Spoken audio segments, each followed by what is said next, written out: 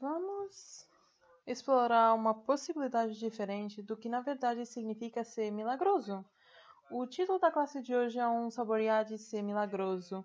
E você viu isso e disse, sim, eu quero isso. Não sei o que isso é, mas eu quero isso, eu vou fazer isso.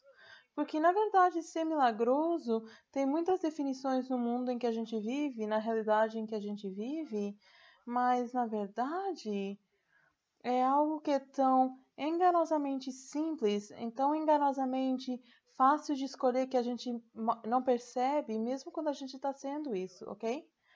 E você vai como, Dr. Dan, me fala o segredo. É sua capacidade de estar presente no momento, não importa o que mais está acontecendo ao seu redor. Pensa nessa parte disso. Eu não disse o resto para você, mas pensa por isso no momento. Você tem alguma coisa que está acontecendo e você vai trauma e drama, fica perdido. Ah! Você sabe do que eu tô falando? Você tá. Deixa eu dar um exemplo para você. Algum de vocês olhou para sua conta bancária ultimamente?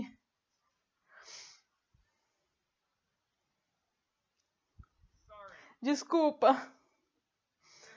Vê a parte engraçada é que você pensa que esse trauma e drama que acontece com sua conta bancária é pelo montante de dinheiro que você tem. Não, na verdade não é, é por causa do ponto de vista que você toma. Os pontos de vista que você toma sobre dinheiro, mas sobre a significância do dinheiro, mas também os pontos de vista que você toma onde você aprendeu que você deve ter trauma e drama em qualquer situação, ok?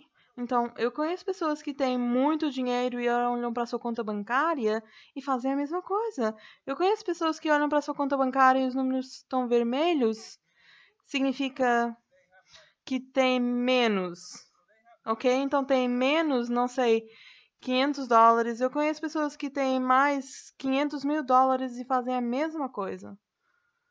Uou, ok?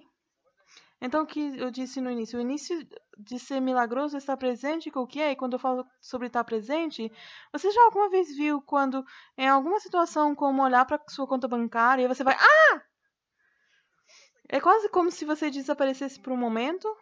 E alguns de vocês desaparecem por muito tempo. Alguns não se veem a vocês por muito tempo, porra.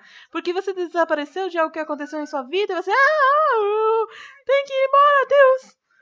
Oh, Deus! Vejo você mais tarde. E você tem tentado criar sua vida de algum lugar que na verdade não funciona. Ok? Então, o segundo aspecto de na verdade ser milagroso. E lembra que eu disse que é muito mais fácil do que você pensa? É mais simples. É simplesmente. É como. É como uma pedra num lago. É assim tão simples. Então, essa primeira parte de ser, estar presente com isso, e a segunda parte é pedir por e receber e criar alguma coisa que você deseja.